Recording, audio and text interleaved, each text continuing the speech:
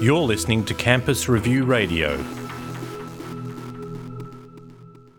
Tell us about this new partnership between Samsung and the University of Canberra. Well, the corporate social arm of Samsung has a desire to be helping children and communities, particularly in disadvantaged areas, and they have been really interested in our work for some time and approached us to see whether we would be interested in getting some support from them in order to upscale some of our research programs. And of course we were incredibly happy to say yes to that because of the opportunity to be able to implement some of our work into different areas.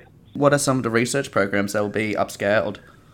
So the one in particular is a spatial reasoning program that we've developed, which has demonstrated that by teachers in classrooms implementing this spatial reasoning program, that children's mathematics performances increase in dramatic ways. So we've been able to be the first group in the world to clearly demonstrate that increases in spatial reasoning actually provide increases in mathematics performance in situ situations in classrooms where many different teachers using the program have had consistent improvements with children in their class. And we're taking this program and upscaling it in particular with the use of some of the Samsung digital devices, including their tablets and including their phones, in ways that provide opportunities for children to engage in spatial thinking in ways that go beyond traditional means of just thinking in a visual manner, or actually creating models and templates. Could you just explain what spatial reasoning is? Yes. Spatial reasoning is actually an ability to either use visualization, which is pictures in your mind's eye, or other orientation perspectives in order to see and arrange objects and shapes in different ways.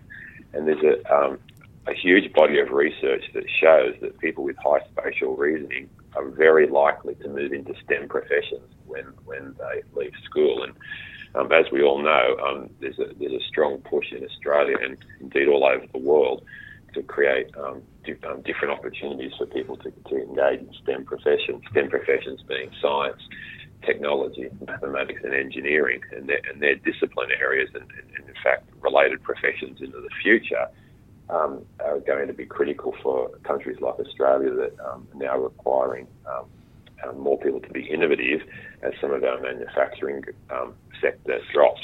And so the ability to visualise and understand spatial reasoning can be something as simple as imagining moving all of the furniture in your lounge room into different positions and being able to see what it would look like before you actually move it.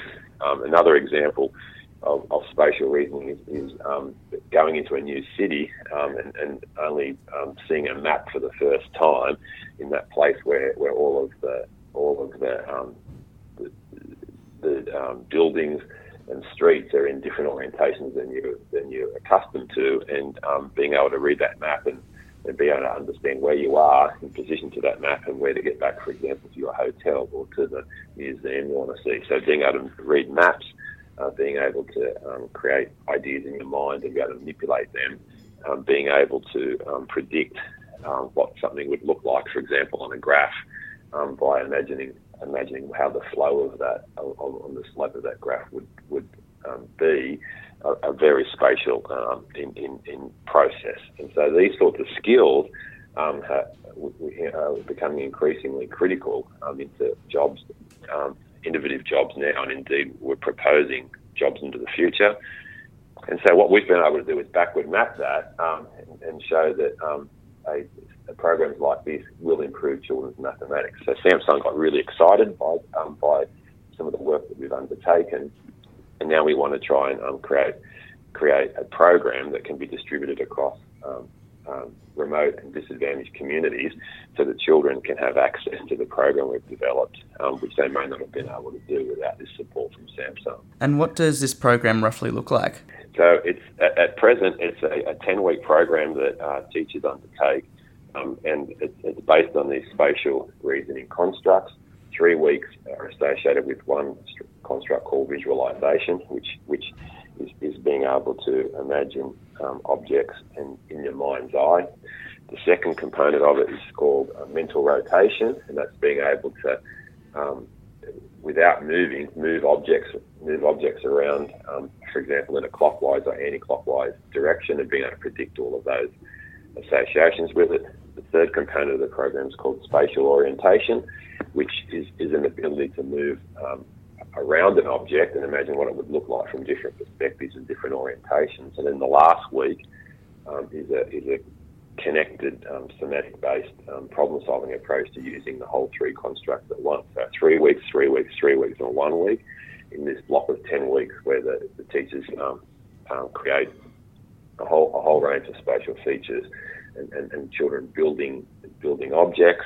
One example is where children are designing their own house, and they have to design their own dream home, and then they have to build a model of that house, which some people would call architecture. There's a lot of spatial reasons to build in that, for example. So it's this integrated program that lasts for 10 weeks, and we've had